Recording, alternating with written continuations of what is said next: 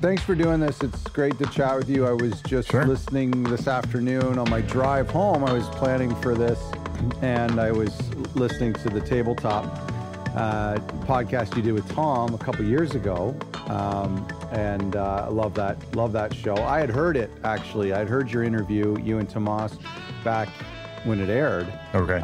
But I wanted to go back over it just to kind of refresh my memory.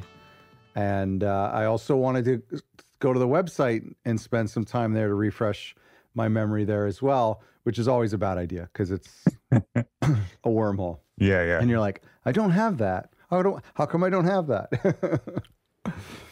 I gotta say, I don't want to get into my collecting nuances too much because every time I picked up your book, I would put it down and meditate on, should I be collecting this? Should I collect this? And but test pressings are the thing that I find to be the most elusive and the most sexy. Not so much modern when you know that some of these guys can be pressing, like they can press 250 of them because they know that they're going straight to the fans.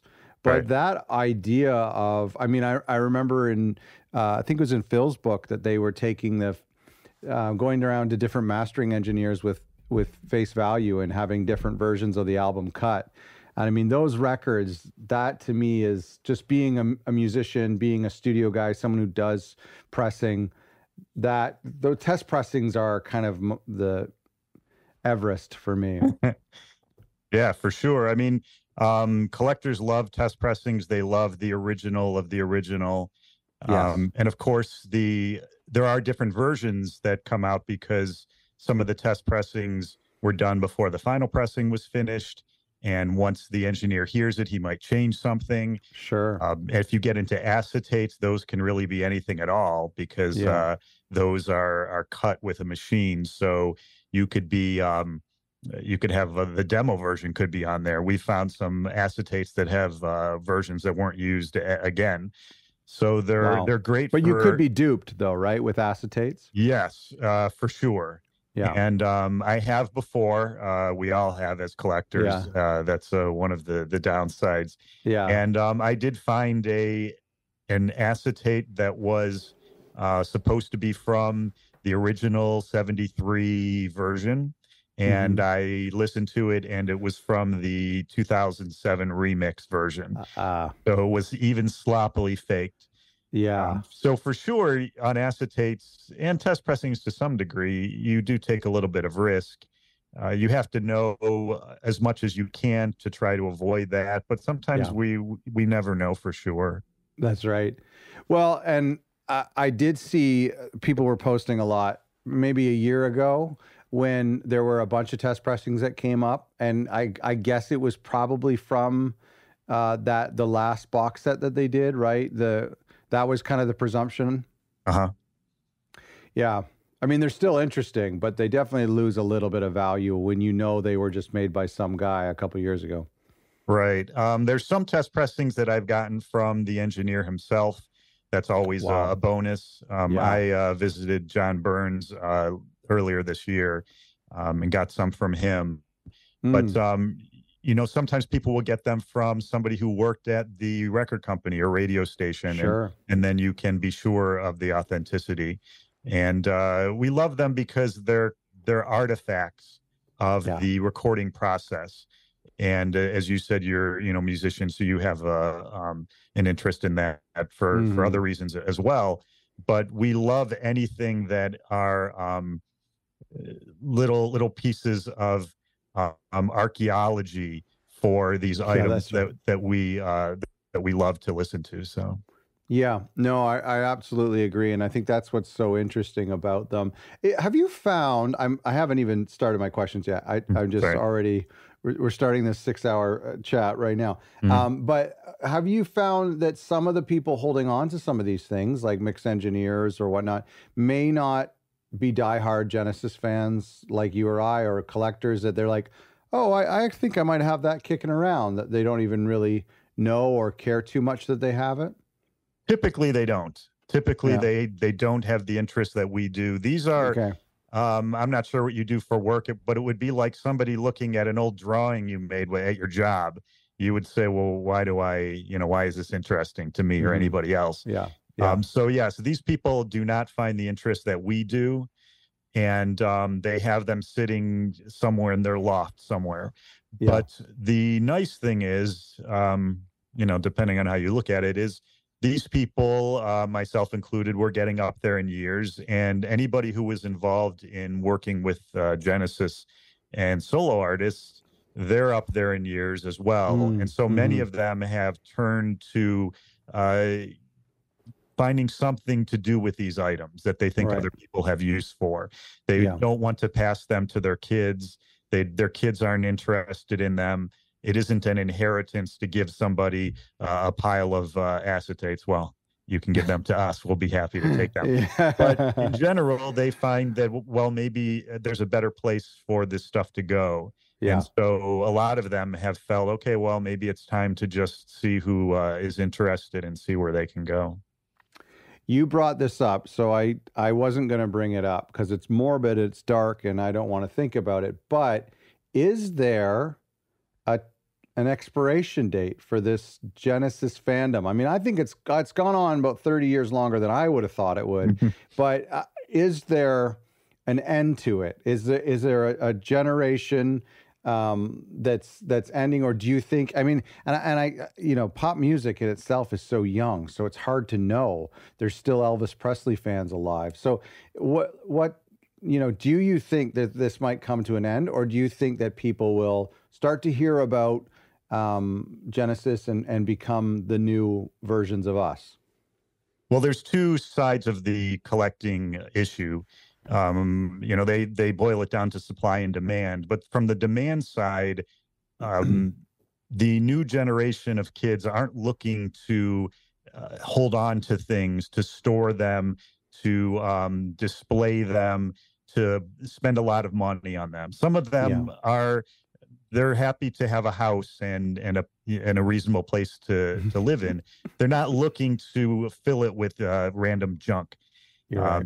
And so from the demand side, I think that the next generation isn't looking for collectibles anyway.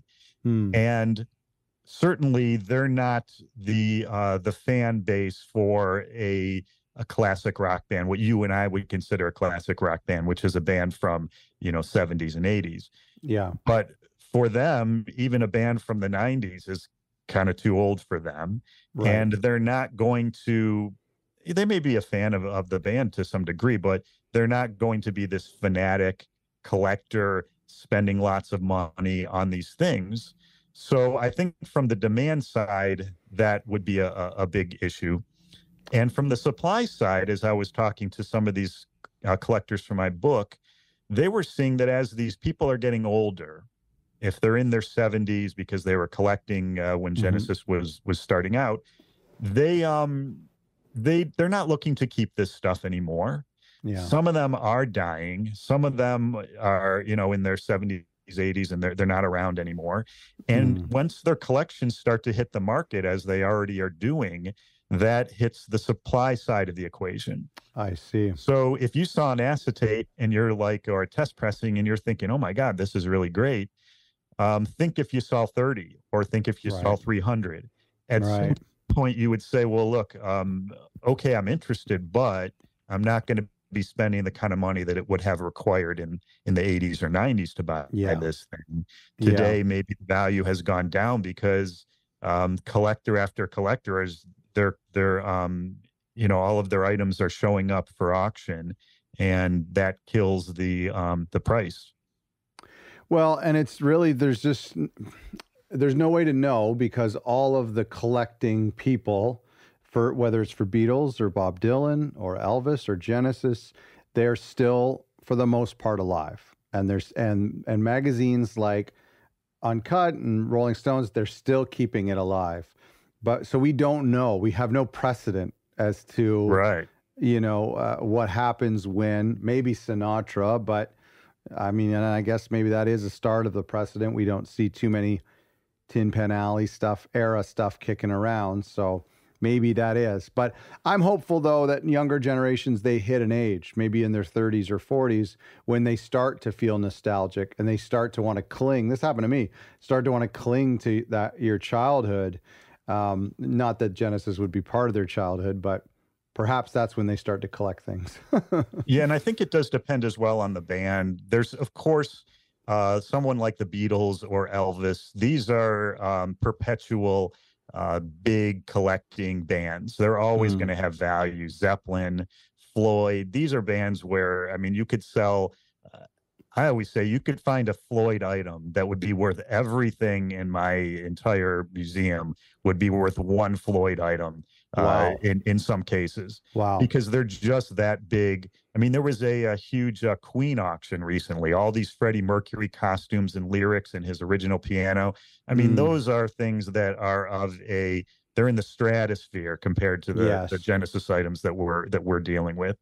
So those sorts of bands may live forever or for longer.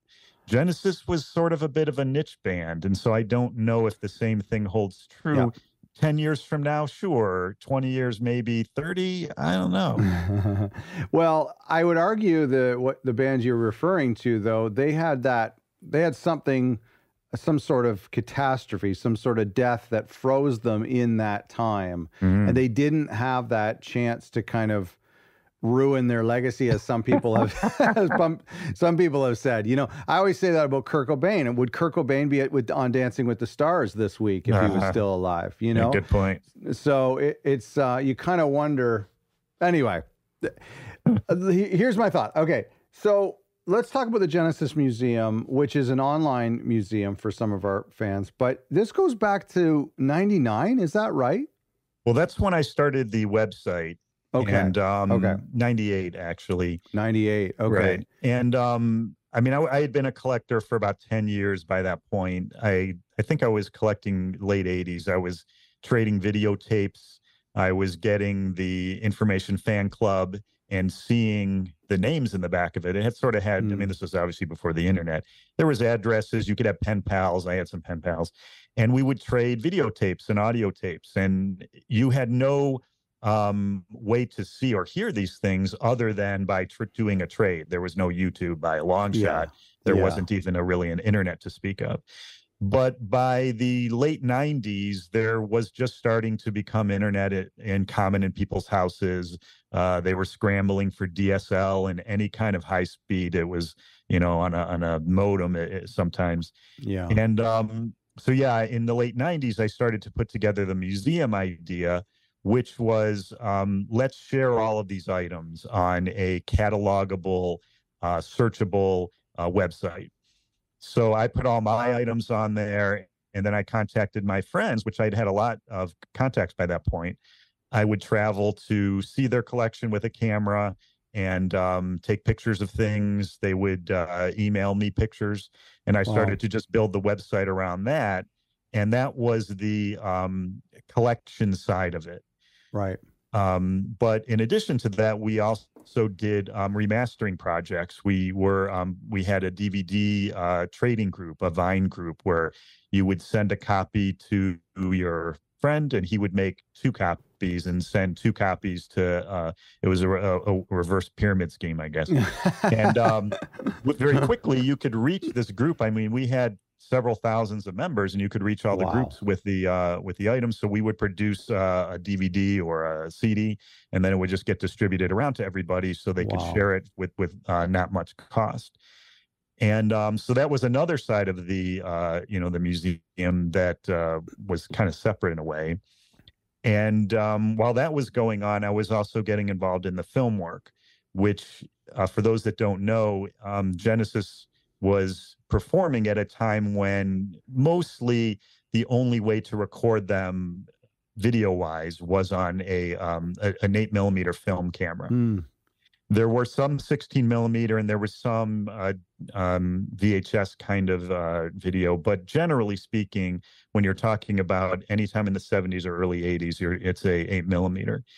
And I would contact people, I would search them out, try to have a relationship set up, and then scan those at the best that we could at the time, which was really DVD quality, if that, at the time.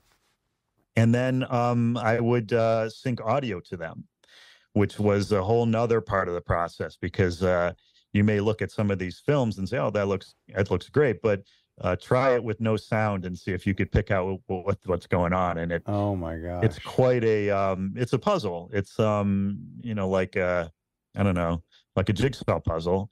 So you would be looking for audience recordings or board recordings from the show that you think the night of, and then trying to manually sync it. Right. And you start to get very good at lip reading, at looking at the lighting. Wow. Oh, there's a lot of symbols in this section. I bet it's this. Yeah. And you would try, and I would say, the first one, I mean, there was so much wasted time on it to try to get it so that it was coherent. But after the years go on, you start to get kind of good at it, just like anything. Yeah. And so it doesn't take quite as long now. But so the bands don't do the clapper like when they start a song? Right, of course. Yeah. No. and the audience, it depends if the person in the audience is taking something that would be 5 seconds of video or 50 seconds of video. Yeah. And when it's shorter, of course, it's a much longer process. So.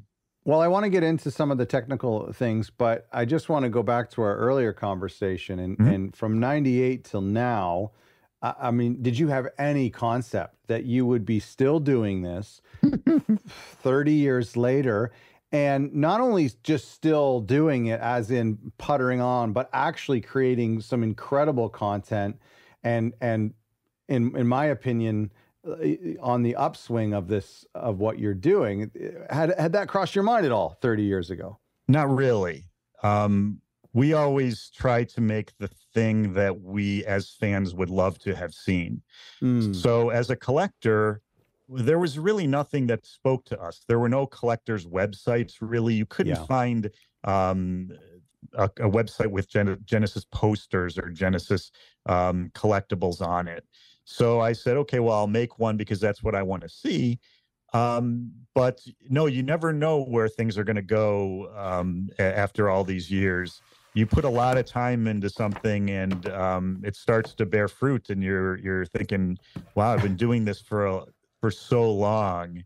I mean, sometimes you wonder, did I waste all my hours in my day?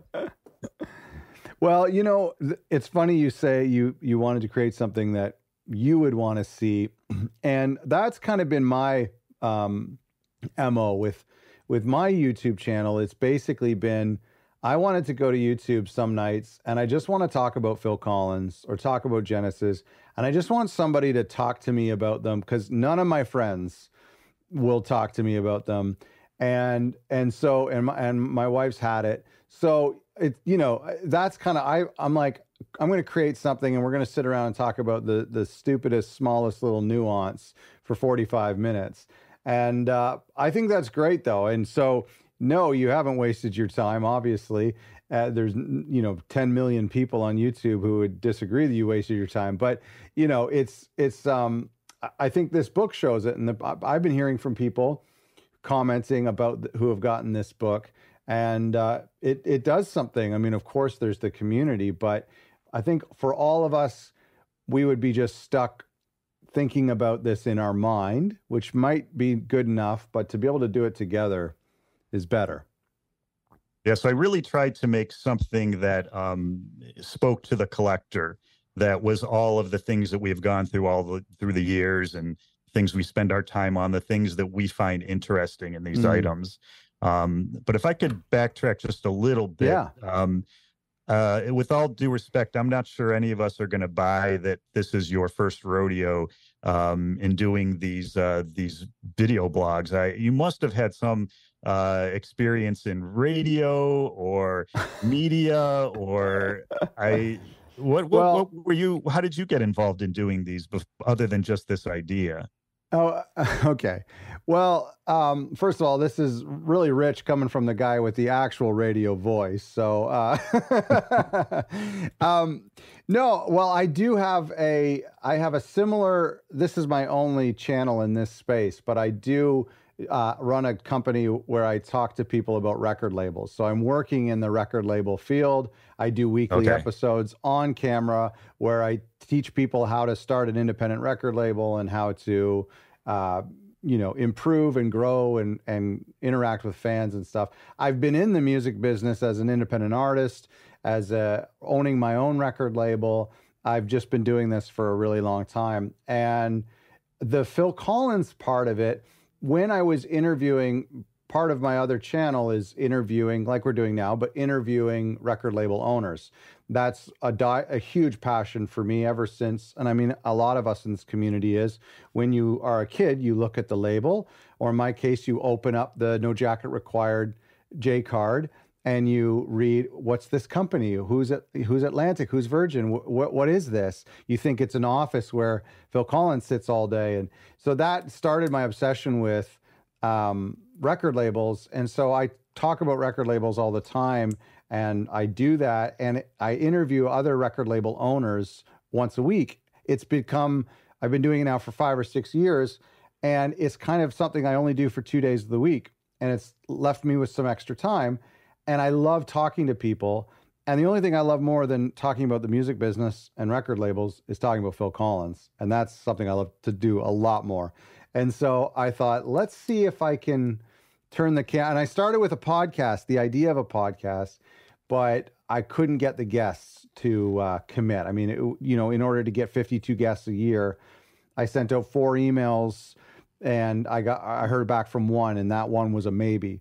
So, I had to pivot to creating some more just, fluffy content, and then we could do more serious stuff as it grew. So anyway, yes, I've done stuff similar to this before, but this is my first foray into Phil land. And because I do find it very polished. I find thank you. The way that it's structured, all the content is very well done, and it's rare that we see a channel that just started to have it done so well. And I was thinking, this isn't his first rodeo, so busted. Well, I'm not an industry plant. I haven't been paid by Tony Smith to come here. I would take the money though. Well, you know what? I'll tell you, it's easy to do because I am doing it already. When I'm in the shower, when I'm laying in bed at night, I'm thinking about my top 10 Genesis album openers. I'm dreaming about what bootlegs I want to find. And I think it was, I'm not sure if I had started the channel yet, and I didn't really know that bootlegs existed. I think I was 2 months out from when I had started the channel, and I didn't know that bootlegs were a thing.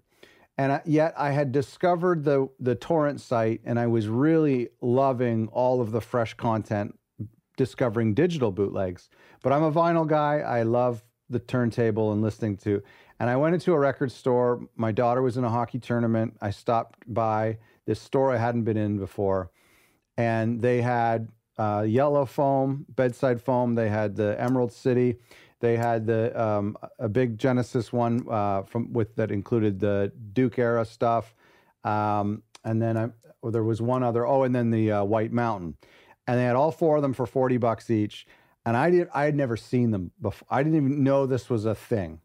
And then that just, to bring it back to the collector, that fire was ignited in me. And now maybe a year and a half later, I maybe have 20 of them, but there's another 200 out there for me somewhere in the world. But anyway, that was just a few months before starting the channel. Okay. And so, it really does, it comes so natural because I'm thinking about this stuff all the time. I'm thinking about it all the time. And I love it so much. I never want it to end. The kids they want me to move out. Like there is nothing that is played in this house that is not Phil or Genesis. The odd Aunt Philip record or Peter Gabriel goes on, but they're going to kick me out. Anyway, let's get back to the interview. Okay. So let's plot ourselves on a timeline for me, because the big claim to fame that most people would know is the Bataclan footage. And Tom, in interviewing you with Tabletop Genesis, the best podcast out there of any podcast.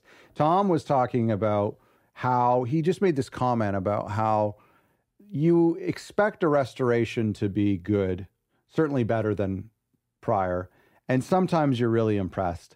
And that's all here, but then that footage was way up here. It was just, I watched it again today for probably the millionth time, and you just want to touch him. You know, you just want to reach in and feel his face. It is just surreal. And as Mike Lord said, the only downside is the camera work. You know, I wish that we had one camera on Phil the whole time. But anyway, plot me on the timeline, because I want to talk about the book. I'm obsessed with the book, but plot me on the timeline from when that film dropped and it kind of went viral, certainly in our community, but also in the mainstream media. When was the origin of the book? When did that get conceived and thought, hey, this is going to be our next thing that we do? With respect to that, I think it was it spring 2022 for Bataclan, or? I think it was 2021. Oh, I'm sorry. Spring. Okay, maybe March 21. Yeah, maybe 2021 was when we originally were working with it. Okay. My timeline may be a little bit messed up too. I apologize, but I mean, I may be wrong. But the origin of that was essentially through a guy that I work with in France named Thomas Machon. Sure. Whose name I'll butcher, unfortunately, because my French is not so good. How's your French being up there in Canada? Terrible. Okay. It's about as good as yours. Yeah, right. you would think, but I know the curse words. That's all I know. So we've had a lot of success with film and video because there's a lot of people who I work with who I consider part of the museum who are all in different parts of the world. And in this case, Thomas was in France, and he had access to the originals for this film. And we decided to see where could this go. And it wasn't an original like, you know, what I have with the Shepperton, which we'll get into at some point, which is over and over here. It wasn't an original that you could touch with your hands, but it was a copy of a digital of something. And it needed work.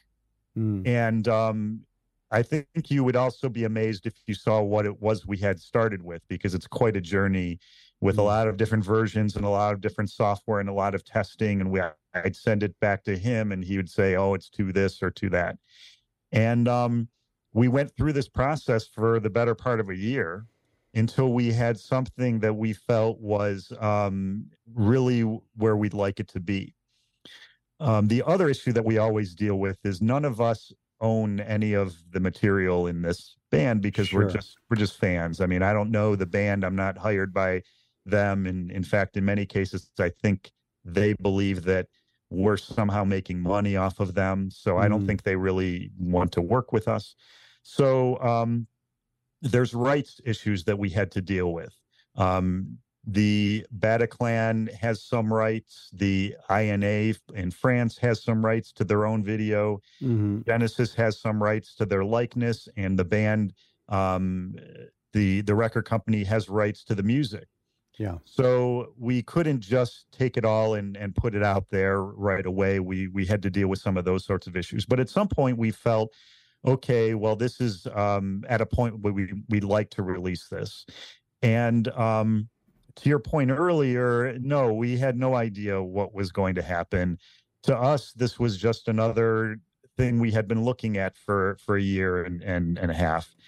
And we put it out there and it just exploded. It ended up on Rolling Stone, and it got in some ways more attention than we normally like, because what we didn't want was a kind of letter that we've gotten in the past from the powers that be. Yeah. So, in this case, it goes on that we don't make any money from YouTube. All of that gets paid to the royalties to the record companies. Yep. And as it turns out, the Bataclan loved it. They contacted me to do an interview. They put it on their website and on their Facebook page, and it got a lot of positive attention. So it was really, one of those successes that we love to have if all the things fall into place. Was there any sense? I mean, I thought I had heard, I don't know if it was from Nick Collins, but did you get any feedback that other people in the band or in management had seen it and had appreciated it? I mean, you've got to think if you can get footage of yourself from your childhood in HD, who wouldn't want that? It would be an interesting little portal. Steve Hackett, unfortunately, is the only band member that's really interested in the past of Genesis. So Okay. I'm sure that the other members had seen it. We've talked to the Peter Gabriel's archivist, and we've talked to Tony Smith and so forth. And of course, they know of this material. Yes. But as far as them sitting, watching it, and enjoying it, I think that Steve Hackett would maybe be the only one that would really have done that. Interesting. That brings me, I'm scattered all over here with my questions, but we're flowing naturally. But that brings me to something that I took from your book that was really, really interesting. And it was many times where you quoted and you referenced almost as like kind of almost as a defense of collectors, but you quoted and referenced Phil's Alamo book quite a lot. And it really introduced this strange dichotomy in my mind of Phil being so shocked and dismissive to his fans and to collectors is, why would you want my running shoes? Why would you want a ticket stub? Yet at the same time, he wakes up early in the morning, click, click, click, and tries to find something from the Alamo in the same way that you and I do for Genesis. I just thought that it's so hypocritical, you know what I mean? But I found that dichotomy to be so interesting, and it's referenced a couple times throughout the book. I thought that was really well done. Yeah, that was a thread I tried to pull through the book. I thought it was very interesting. I don't know that he would. I think he does have a sympathy for us and our collecting. Sure. Sure. He's one of the most generous band members as far as signing things, giving things for charity. Right. You'll see many things signed by him that says, "Thank you for your support." So this has been a charity item. Right. And so I know he knows that these things are important to fans, but you don't really get it unless it's your band, unless it's your item. That's right. I can show you a test pressing from a band, In Sync or something, and you would say, well, why? Yeah. And maybe we'd look at his musket balls and his leather pouch from Davy Crockett and say, that has no interest for us. 100%. But it is very funny, and that's why I put it in the book, of how we're so attached to his items that he really has no interest in himself. These sticks I have up on the wall that he used, he probably discarded without another thought. Yeah. And yet he's sitting there every day. He's filled an entire museum in the Alamo, donated all the items, and yet he's still every day looking for more. So if that doesn't tell you somebody who has the sickness like we do. Yes, I did find it quite encouraging. And I because you do kind of feel like, why am I obsessing over the items of these people and they have no interest in them, let alone, they're dismissive of some of the music, let alone the acetates or the drumsticks they used. Yeah, I know. I found that so interesting. The other thing I pulled from the book so much was the concept of parameters, and just this idea of course, one man's trash is another man's treasure. At the same time, one man's treasure is another man's trash. Like you were saying with the NSYNC thing. I mean, that story you mentioned is so funny because I was at a fair the other day and the guy asked me, "What are you looking for?" I said, "Genesis bootlegs." He says, "Sorry, I don't have any." And then he grabs maybe a Zeppelin bootleg and he says, "I have this." And I'm like, you know what I mean? It's like, no thing. It's like whenever you ask for a size 10 shoe and they pull out a size 5, it's like, great, but that's completely irrelevant to me. Right. But these ideas of parameters I found to be so enlightening in your book. And I don't know if it was a thread that you tried to bring through or if it was just something personally that I pulled. And I think you addressed at the very beginning. And a lot of people in the Facebook comments too would say, it's about the music for me. I don't want garbage. I'm a minimalist. I don't want things. it's about the music. I would have thought the same thing for myself because I primarily collect vinyl and cassettes. And but I think there's something more to it than that, because if it were about the music, well, we all have that. We can stream that right now. We can fit it all on our phones. And so I found that the idea of individual parameters, whatever those may be, I found that to be so interesting and so enlightening for me as a collector. Can you explain that a little bit? Is that something that came to light for you, putting this together? Yeah, so I did put a lot of that in the book. There is a section in there that we call the collecting rules. Some collectors and I call them rules. So we may have something even written down that says, unless it meets this size requirement, it is not a poster and it is not something that I collect. Now, the reason this sometimes comes up is there may be something that somebody doesn't have or doesn't want to spend money on or doesn't want to pine over. If they can say, well, it doesn't fit my parameters, it doesn't have to be something that they are looking for anymore. They can put it out of their mind. If it had met their parameters, now it's something that goes on the want list, and that's something that we don't want to keep adding to. Oh, good thought. So it's psychological. It's a psychological. So, for example, if somebody is a collector of official vinyl, and I show them I've got this great Trespass. There's some photos in the book from Taiwan with a red cover, and I said, "Look, this is from," and they said, "No, this doesn't qualify. The record label isn't this, and this doesn't, so this is not something that goes on there. I do not have a need to buy list." That's a great point. That is a great point. I think that sounds a lot like me. That sounds a lot like me. I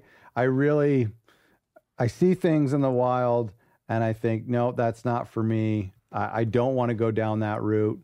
That's very funny. Am I wrong to think, was there somebody who admitted, one of the collectors you interviewed, that he admitted to at one point collecting everything that said the word Genesis on it? Like not just Genesis that was stuff, Paul Davis. And he was joking, although he said it was really happening at some point. Okay. He would get a magazine that said Genesis, but it was nothing to do with the band. Or he would get I've got a grill. I swear it's just a coincidence, but the grill is a Genesis grill. We've got cars in the U.S. that are Genesis cars. But he was literally getting these random things that said Genesis on it. And he says, one day somebody's going to find me buried in a pile of random Genesis related items. Yeah. And, of course, those are periphery items that most collectors wouldn't be interested in. But, it just sort of speaks to the sickness that we have. Oh, absolutely. Yeah, when I heard that, I thought, okay, that person is crazy. It's always nice to have, you need to have someone crazier than you, because we're all just irrationally pretending that we're rational. Sure. So it's nice to have people like that. Do you have parameters in the museum? I do, but generally speaking, I mean, I collect all sorts of different things, but the parameters for myself are, it has to be something that's unique and off the wall, and I'm not really sure. It's got to be just weird. Yeah. I mean, I had some fans came by during the Gabriel tour, and they came to look through the museum, and they said, "You really don't have that much vinyl." I mean, I looked at my vinyl. I mean, I've got maybe 2 shelves worth over there, and they're the weirdest, rarest, most interesting vinyl there is. But a stock copy of something, good luck. It's probably not there. It just didn't, appeal to me. Or maybe I didn't encounter it where I was going. So, yeah, I've got the weirdest, I've got like this puppet from Argentina over there. I've got these scarves that were sold by bootleggers outside of shows. Those were interesting. Yes. I've got these little figures here. There's a Phil one and there's a Gabriel one. I love the Buddha flag. That's another one of my favorite things up there.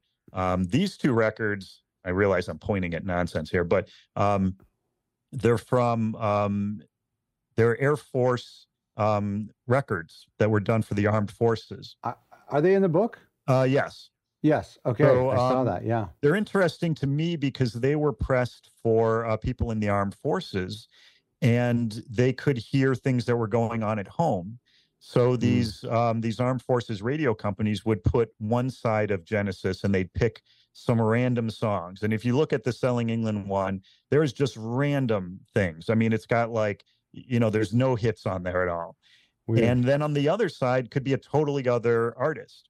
Wow. And they were brought to the field and they were played, who knows, once or twice so that people could hear.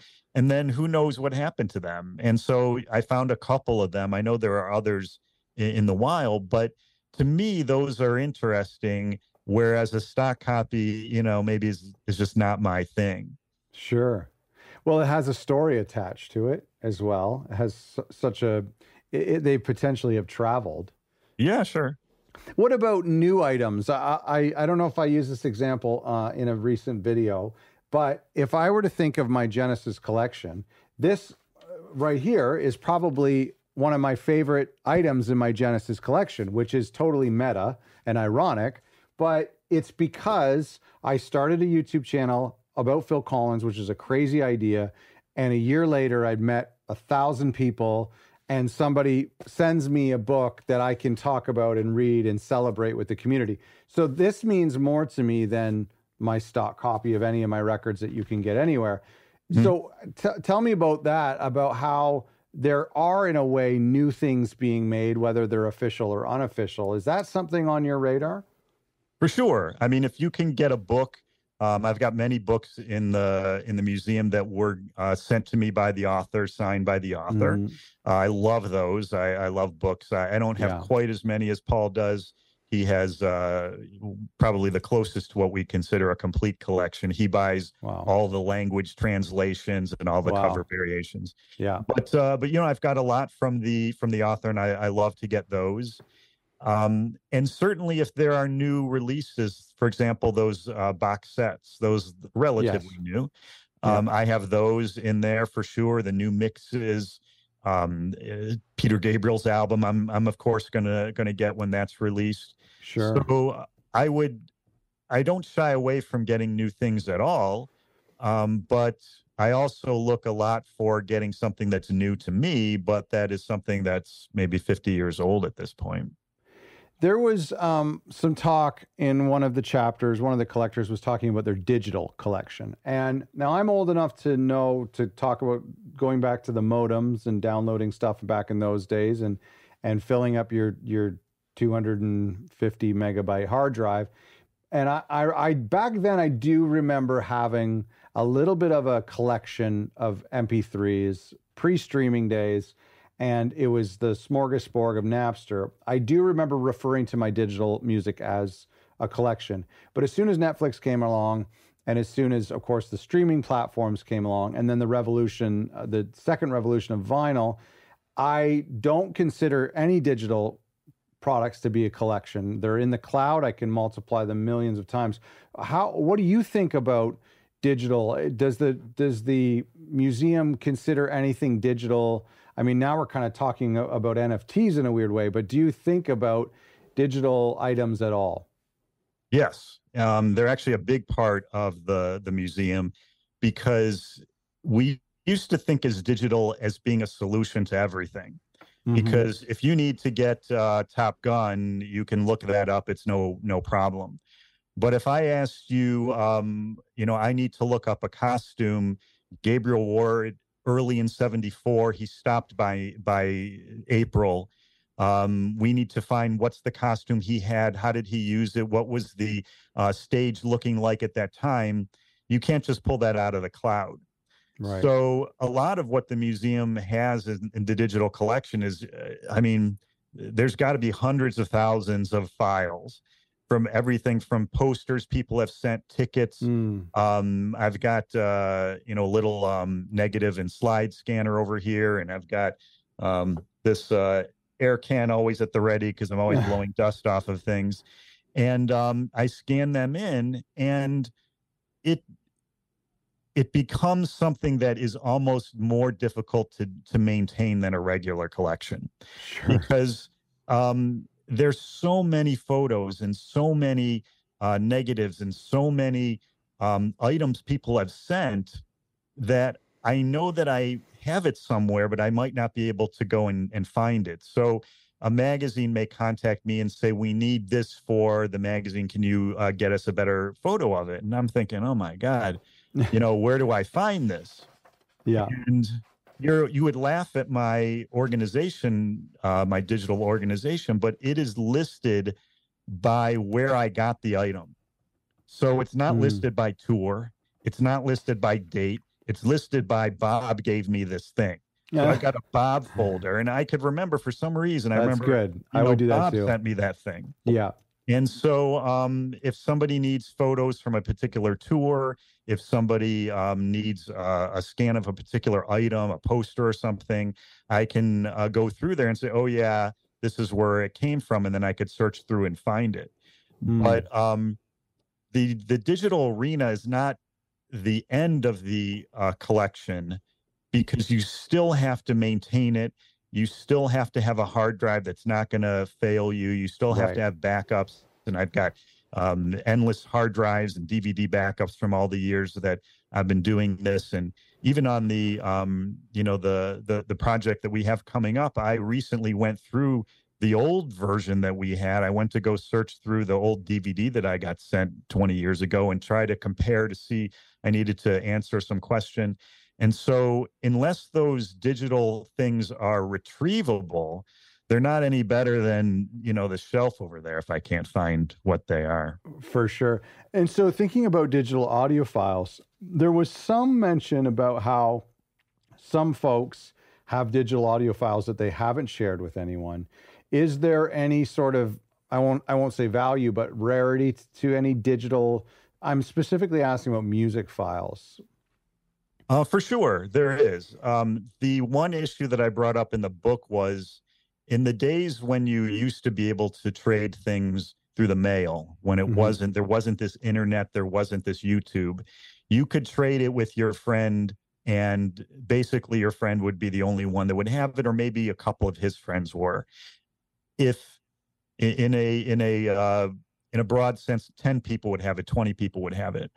But now if you sent it to your friend, it may end up on YouTube, and now millions of people have access instantaneously to this item.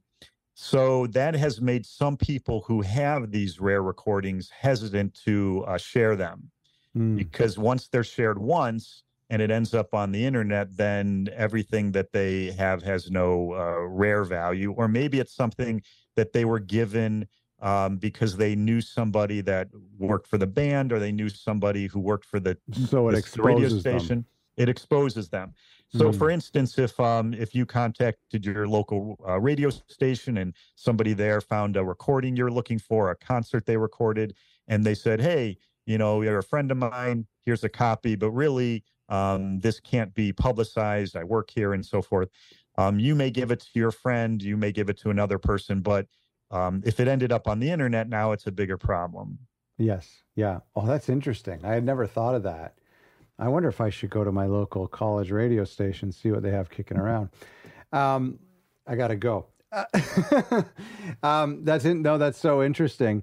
Okay. So going back to the book, we're all over the place here, but that's fine. I love the book so much. And I know we've done a review on it. It's so heavy. We just shipped somebody in our Patreon won a copy, thanks to you guys. And the cost to ship it to Scotland was insane. It's going by boat right now just because it's so heavy. But actually, I want to know about this production thought process when it comes to putting these books together, because in a way, this is the first real life form of the museum outside of coming to visit you. I think the easiest thing to do would be to do a PDF. The second easiest thing would be an ebook. The third easiest thing might be a loose paper, photocopied black and white paper. Certainly the hardest thing to do would be this 10-pound, 12-pound hardcover with full color pages, glossy pages. And I mean, even there over Zoom, you can see just how crisp the photos are. And I can easily read the timestamps on this test pressing in the corner. So can you tell me a little bit about that production thought process? Is that if we're going to do this, we're going to do it so well like this? I mean, that was a huge undertaking. Yeah, for sure. And if there's one thing that the museum has done over the years is we never do the easy way. The easy way is everybody does it. The easy way is, I don't know, maybe it's not so interesting. Maybe it's something that people wouldn't value as highly if we made a PDF. But at the end of the day, we're collectors. We love to touch and feel these items. That's right. And I wasn't really sure at first how to put the book together. So what I did is I laid the whole thing out and I made it look nice on the screen. And I had a test copy made so I could just see, what does this look like? And it was so much nicer. I had some versions out to people, Mario Giametti and Thomas and a couple others, and they hated reading it on the screen. They were it took them forever, and the text is annoying, and it really wasn't clear. And when I got the test copy printed, I was like, this is finally something that is really enjoyable to look through. And yes, it's expensive. Yes, it weighs a ton. Shipping on this project is no joke. I not only have all the books stacked up here, I have all of the shipping materials. There's hundreds of dollars worth of duct tape. There is a labeler machine. There is a trip every day to UPS who's sick of me walking in there with more of these books than I can see over. Wow. And it's a giant project that I recommend nobody take on. It is every time I go through it, I think this is a mistake, and why didn't I just make a PDF and people can pass it around? Yeah. But really, at the end of the day, we're collectors. We love what is the best form of this thing, and we love to touch it. We love to the numbering of it, the signed numbered copies, and I think that it really made it a special thing. For me, it was a great summation, a nice summary of what we've done with the museum all these years. It celebrated all the different people in there. And I thought, okay, well, if I'm going to offer this book, which is very heavy and expensive to ship, let me at least just sell it for cost. So whatever it costs to print and ship, that's what it goes for. I have no interest in filling out a tax form for profits on this thing. It's it turns the hobby into a job. Sure. So yeah, I made it as cheap as I could, even trying to make it as high quality as possible, and people have really appreciated it. They really have. Everybody who has gotten a copy, I think, is blown away by the quality of it. And I mean, it's the kind of thing where I rushed through the first half because I knew that I had to do the review in quick time. But now I'm slowing down and I'm going to go back over it again. And I've already gone back over it. I find these types of things to be fun reference guides too. And a little bit of a Christmas list as well, unfortunately, some things. It's got me I'm now interested and somebody had just sent me some Peter Gabriel bootleg tapes. We're going to do it in another video, but it's now got me on the hunt for Phil Collins and Genesis cassettes, bootleg cassettes. There's somebody in here who has a big collection, and now I have something new to collect for the next 30 years. So, great. Anyhow, the book is so great, so great, and I'm so glad you did decide to go that route. Another thing that really surprised me, and I mentioned this in our review, and I want to know when this idea popped in your head, is when you do something like this, it's pretty common to just think picture, with a little bit of a footnote under each picture. And that's it. And then maybe a reference guide, which we have published before, but a list of all the things that exist in the world. But instead, you decided to go a little bit more editorial, talking about the nuances of collecting and the history of the museum. and the concept of value and the monetary component of this.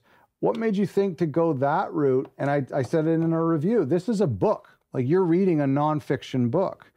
And it just so happens to have some nice photos as well. So what made you think to go that route? I think we've become a little bit jaded in these years of the internet, to where you can go into Google and type in Peter Gabriel, Genesis photograph, and you'll get 1,000 photographs. You can put in Genesis poster, and you can get 1,000 posters. And on the museum, there are I think it's up to maybe 5,000 different items on there. Wow. And I thought to redo the museum would be would do a disservice to somebody who's actually spending money on the book. And I also felt in the book, at which you may have grasped, was I don't want the collecting to be about the items solely. I wanted to show that we have these other components that we are really valuing: the relationships, the relationships to these items, the memories they bring back, the reason that we are attracted to item A, but maybe item B doesn't do that for us. And I think if I had 1,000 pages of just, here's some more tickets and here's some more backstage passes, I think people would flip through kind of fast. 100%. And I made a big effort with the book, so that if I was flipping past the page, I had failed that page. I wanted every page to be like, oh, well, this is really interesting. This is an idea I didn't think about before.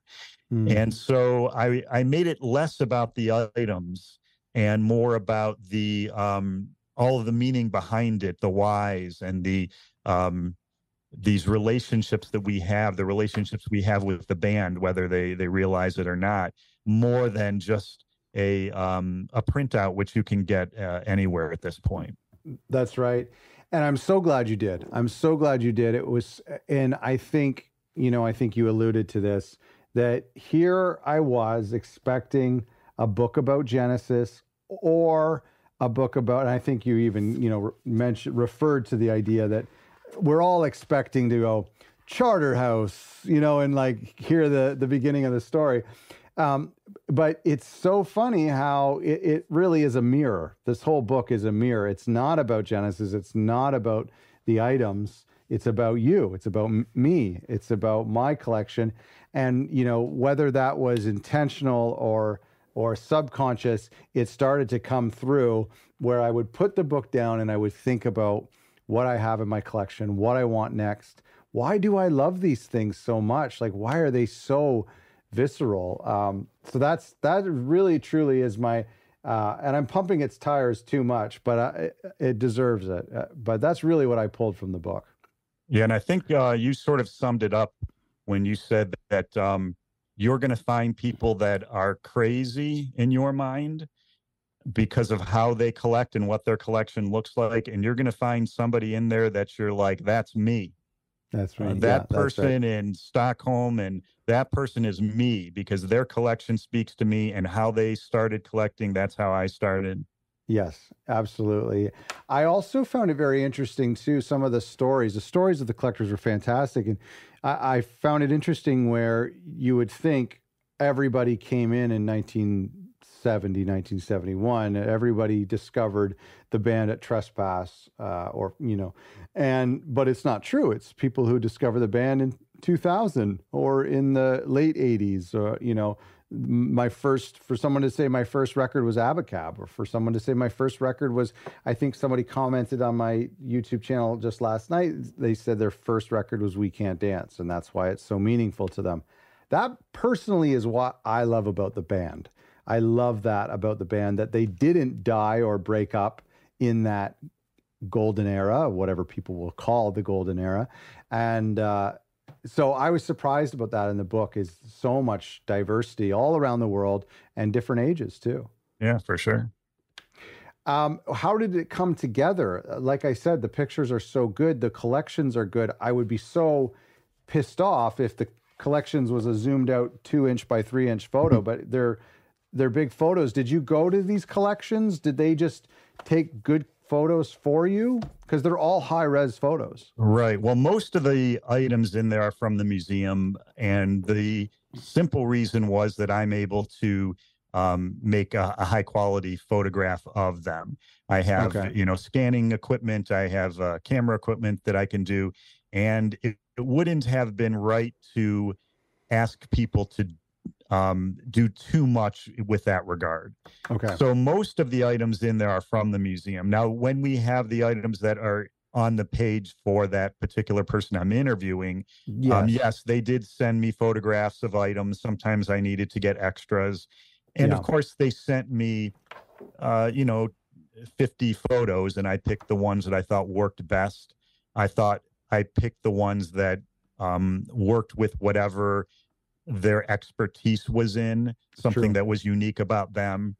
There's a collector, Chris Simmons, who his whole page is record awards. It's actually, he's got a lot of different items in his collection, lots of different things. It's not just record awards, but I thought that was where his specialty was. It was kind of nice and visual.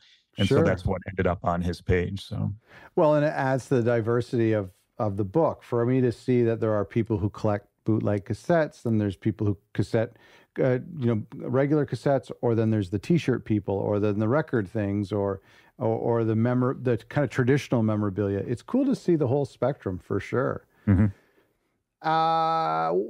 Very interesting that this book wasn't about money. That you would think a collector's guide in a way. You would think that like how much, okay, I've got this, how much can I get for it on the market? It really, of course, there's a chapter about value, there's a chapter about condition, but really it's not all about money. It certainly is not for us collectors. So, but I was pleased to see that in hindsight, going through the book, that we didn't talk about it very much. No, and in fact, there have been price guides put out. Record Collector magazine will give you price guides on various collectibles. Yep. They're worthless because they change all the time. It depends on who's looking, where the item is, and to that point, their specialty are vinyl records, and so maybe if they do have some level of usefulness, they're not going to be able to value a poster or a ticket or a signed whatever. So there have been attempts in the past to put values on things. And even on my website, I have included values in the past. Mm-hmm. But give it a year and they're worthless. And I put in the book, I regret any of those that I put on there. They're next to meaningless. Mm-hmm. And the other reason is that if you talk about some of the items in there, there's only one. What are you going to put a value on a poster or a test pressing where there's only one? Are you going to go and start looking around for that? There isn't. So, yes, it can give you an idea. Yes, we know some of these things have value, but I think to point at an item and put a number next to it, it really defeats the purpose of it.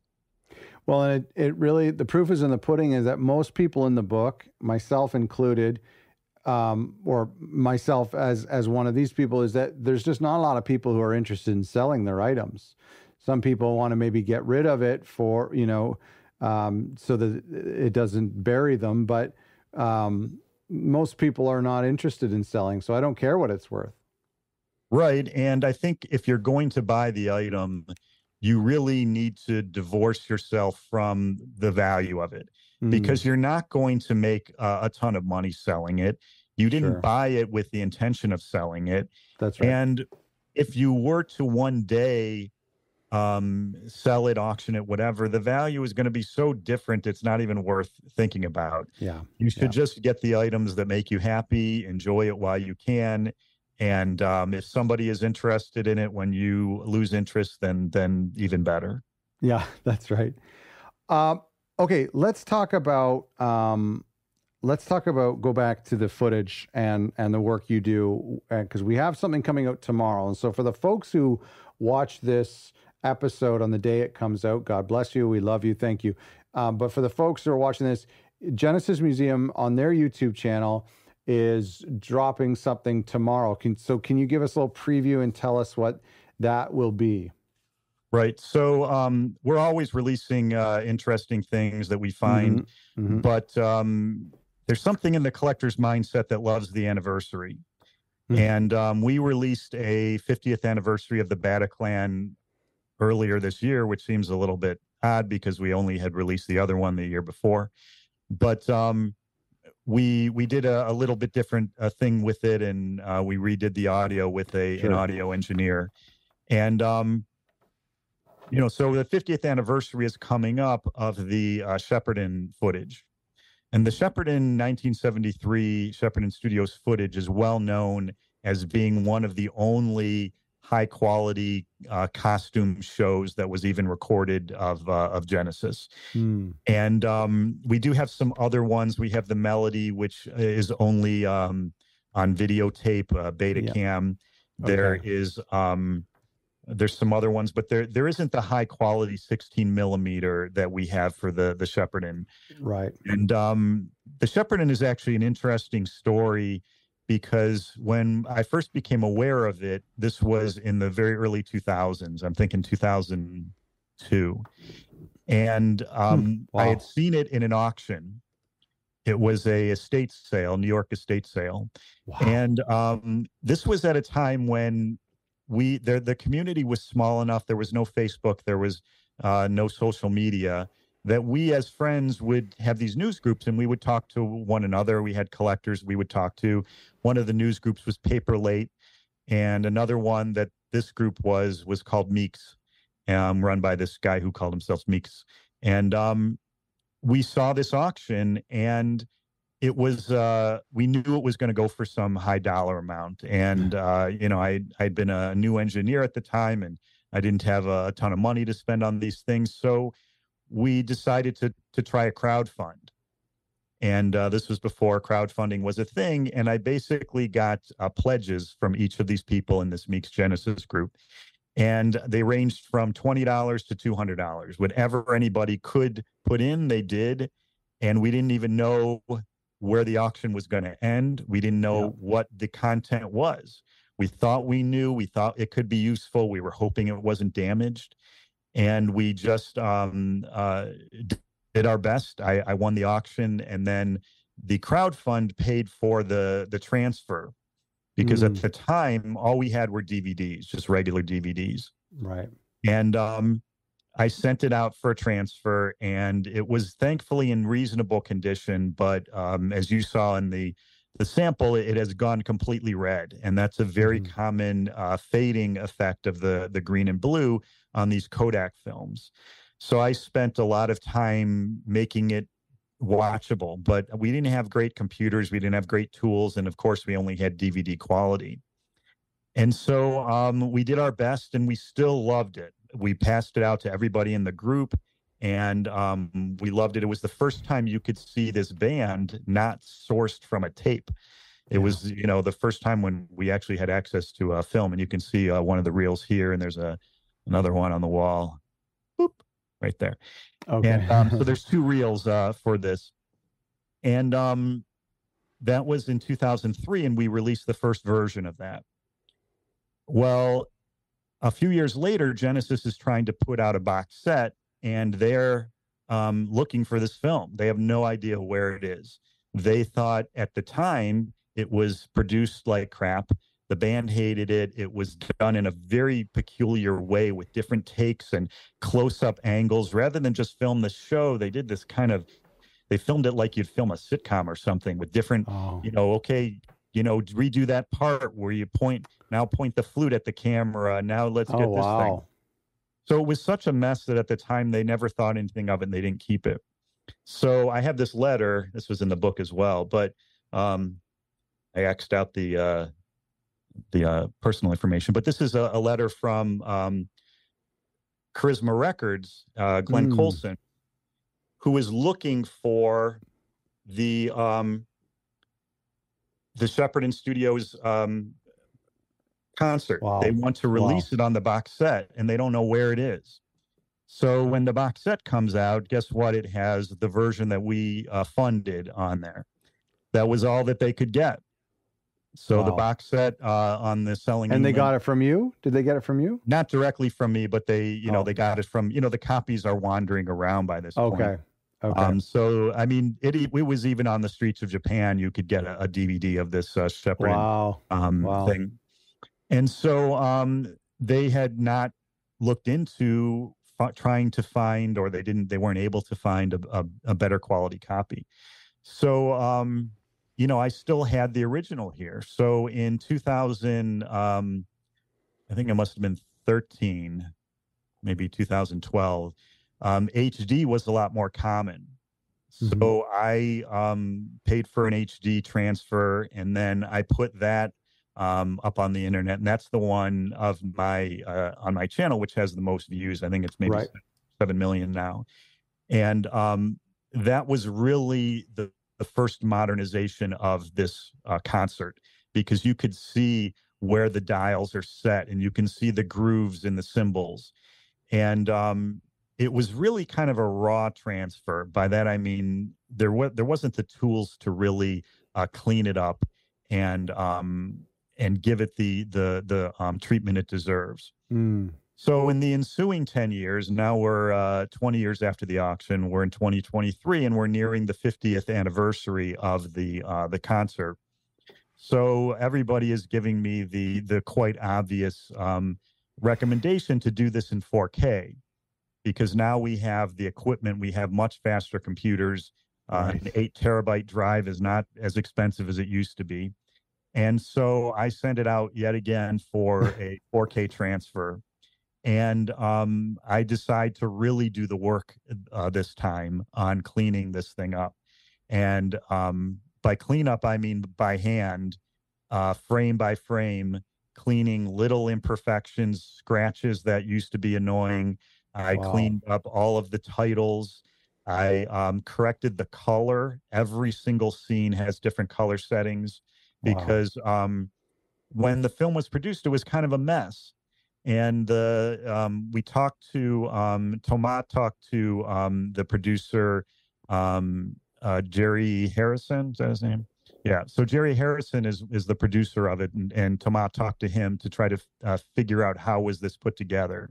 And earlier this year, I visited John Burns, who did the sound on it, and he talked about the sound and how it was in a audience of maybe 100 people.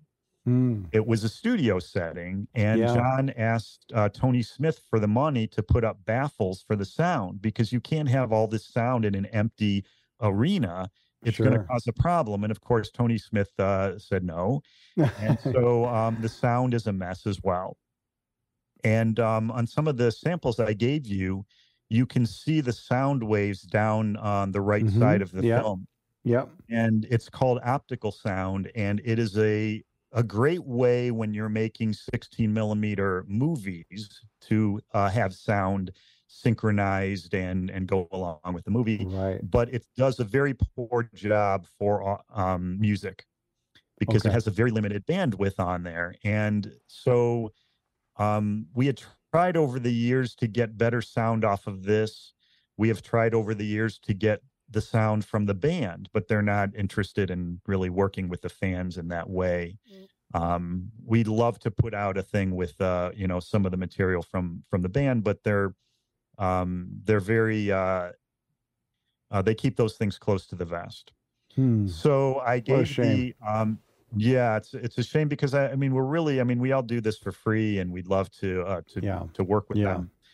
But I was able to, with a new scanner, scan the waveform rather than use the old technology of some goofy light bulb that read the thing. And so I gave the audio to someone else that I work with named Tom Morgenstern in Germany, who he's an audio engineer, and he did a great job with the audio. So as I say many times in the museum, it's a group effort. I'm sitting there doing these frames of video, hoping I can really take this to another level, and not maybe knowing if it's even worth it. sending the film, to places to get different scans done, hoping that it could be really great. And I think it really turned out wonderful, to be honest. I've seen the film backwards and forwards, and you kind of get sick of it at times. But I think that it came out looking and sounding really nice. So if you look at the before and after, the thing that we had started with and where we ended up, it's quite amazing. Unbelievable. All the UV lights come through. All of the colors are there, and so we really are proud of it. And so we're releasing it, I guess, as you said, it'll be tomorrow when this is broadcast, and it'll be on the 50th anniversary of when it was recorded. And the YouTube channel, I'll include a link, but it is Genesis Museum, right? It's just youtube.com/Genesis Museum. Yes. Yeah. The G and the M are capitalized, but it works. Well, that's so exciting, and that's the complete set. Well, this is all that they played that day. Yes. They played over 2 nights, and it was a mix of different takes, and they would play part of one song and they'd stop and they'd play part of it again with a different angle, and then they would mime. They did a lot of miming to the song. So so yes, it's not a set like you would think a regular concert set, but it is an hour of the concert. It's got the full suppers ready. It starts with Watcher. It has Dancing with Moonlit Night, I Know What I Like, and Musical Box. Yeah, and all with full costumes and slides and films and effects. Awesome. So it's really the only high quality costume show that we really have. That's great. I can't wait to watch it. So you had mentioned this on the Tabletop Genesis podcast, that the coverage that the Bataclan was getting through Rolling Stone and whatnot, and now with the book, that hopefully your profile is getting to a certain point where other people who aren't in the forums or on Facebook every day, but maybe some other fans or even non-fans might reach out to you and say, hey, we have this. Has that been happening?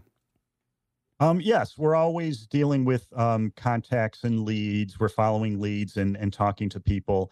I always say there's 100 leads and 99 of them are bad. That's right. You have to follow each one, and it makes a big difference if you can give examples of your work.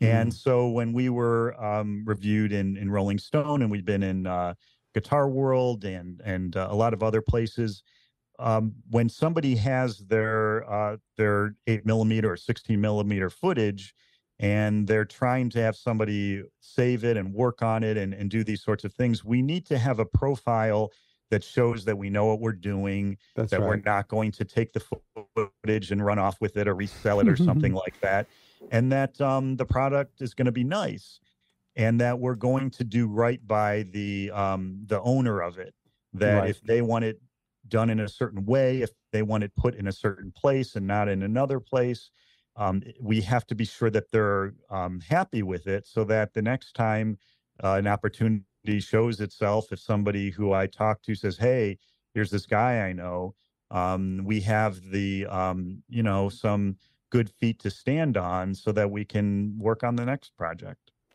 That's a great way of doing things. Tell me about, before I let you go, tell me about your collection. What lights you up these days? I mean, you're so busy with everything, but you must still get that sometimes at a thrift store or a record store. Yeah, I mean, I'm always collecting. My collecting goes through different phases, because I think, you can be a fan of, let's say, magazines, and I certainly have plenty of them. But there does come a point when you say, okay, I can't even find my way through my magazine collection at this point. I can't read all of them. Yeah. I certainly don't need to buy anymore. Maybe they're not expensive, but maybe that's not the biggest issue. So then I will move on to something else, and maybe I'll start to collect vinyl, or maybe I start to look for T-shirts or who knows what. But yeah, I'm always looking for things. There's always auctions for things. There's plenty of items that I don't buy, because either they're more than I'm looking to spend, or maybe they're not quite the item that does it for me. but yeah, I'm always looking for them. I'm always talking to other collectors. I recently bought a large collection of slides from an old collector, Cool. a few hundred of those. And it's just great to, in those cases, I put them in the slide scanner and I can see different parts of shows that maybe I haven't seen before. And there's always something in the collector's world to light you up and to say, hey, this is something that I'd love to have, and maybe I can add it to the museum. I was curious, just if from your experience, you're in America, right? I'm in Canada. I'm wondering, are we at a disadvantage when it comes to specifically records, but any sort of collectibles? Are we at a disadvantage than people in, let's say, Germany or the UK or Italy looking for stuff? Well, certainly for Genesis, we are. Yeah. I mean, Genesis was very popular in the US for sure, but trying to find those great items, I mean, they're going to be in the UK, France, and Italy first, Germany for sure, and the US to some degree. But there's an awful lot of, okay, I would like to buy this, but it's got to come from Europe in order to make it down here. But a disadvantage, I don't know. Certainly when it comes to shipping. And it was nice years ago. You could ship things. You could have shipped that book for $10, $15 years ago, but those days are gone. Totally. So now you would ship a poster and it's easily going to be $20, $30, $40 just for shipping. Well, I want to ask you, if you have a sec, I want to ask you some Phil Collins related questions for our Patreons as a bonus. But before I do, I want to say thank you so much for doing this interview. Thank you for sharing with what's going to be dropping tomorrow, and everyone's going to be checking that out just because you've set the bar so high. So we're all very excited. And then again, thank you for the book. And I think we're going to get to a point where every Genesis fan will buy one. I know that's a lot more work for you. But congrats on the book. It was well worth it. Well, thank you. Just as a side point, it is about 70% sold out. So it is a limited edition. I know that a lot of fans would love to have it. I also know it can be expensive, and some people maybe aren't book people, but I'm hoping that everyone who wants one can get one. Sure. But yeah, I'm just one guy. I sent you some of the, photos of the museum here, but it's, the books aren't sitting in a warehouse. They're just here, sitting with packing materials ready to be sent to the next buyer. Well, I'm sure it won't take long, especially with Christmas coming. Mm-hmm. It's a great Christmas present. If you enjoyed this episode, don't forget to subscribe and hit the like button for exclusive videos, behind-the-scenes content, and to have your say on future topics before I film. Have a look at our Patreon page. Thanks for watching.